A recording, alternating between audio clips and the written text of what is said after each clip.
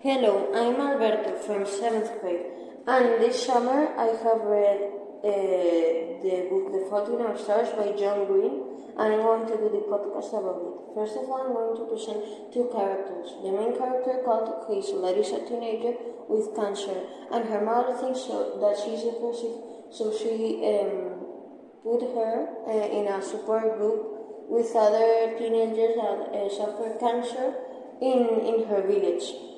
Also, I have noticed that in some parts of the book, Hazel is a little bit shy. Then, another very important character is Goose, an intelligent and good person, and he's always there to help. He's also sensitive in some parts of the book, and when they met, Augustus fell in love with her. The theme of the book, two themes of the book are mortality and love, because Hazel and Augustus both have cancer, and they also both know they are going to die. And since I said before, Goose has a crush on Hazel. But one day, Goose was feeling very bad, so they take him to the hospital and they put him in the ICU. And they told them that Augustus was going to die there. So when Hazel got the news, he got a crush on him, so she went to visit him, but 8 days after they died, so they had a little relationship. Some other techniques that I have noticed in the book are first person and humor.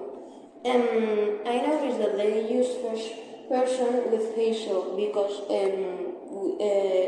John Green, using first person, let the readers know her inner thinking and her perspective of life.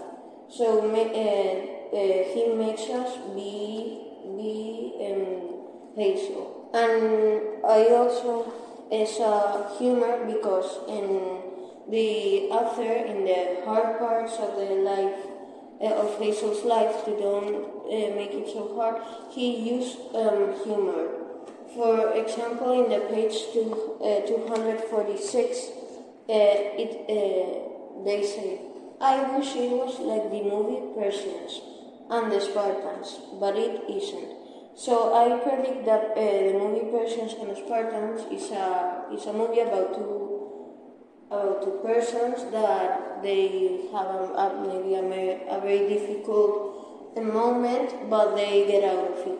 But in this case, they are having a very difficult moment, but Augustus will not get out of it.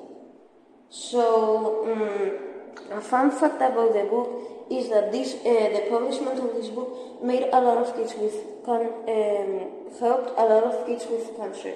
And my opinion of this book is I liked it because it's also about teenagers' life.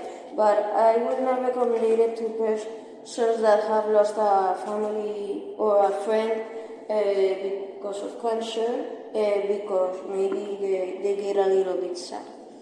So thanks, and I hope you like it.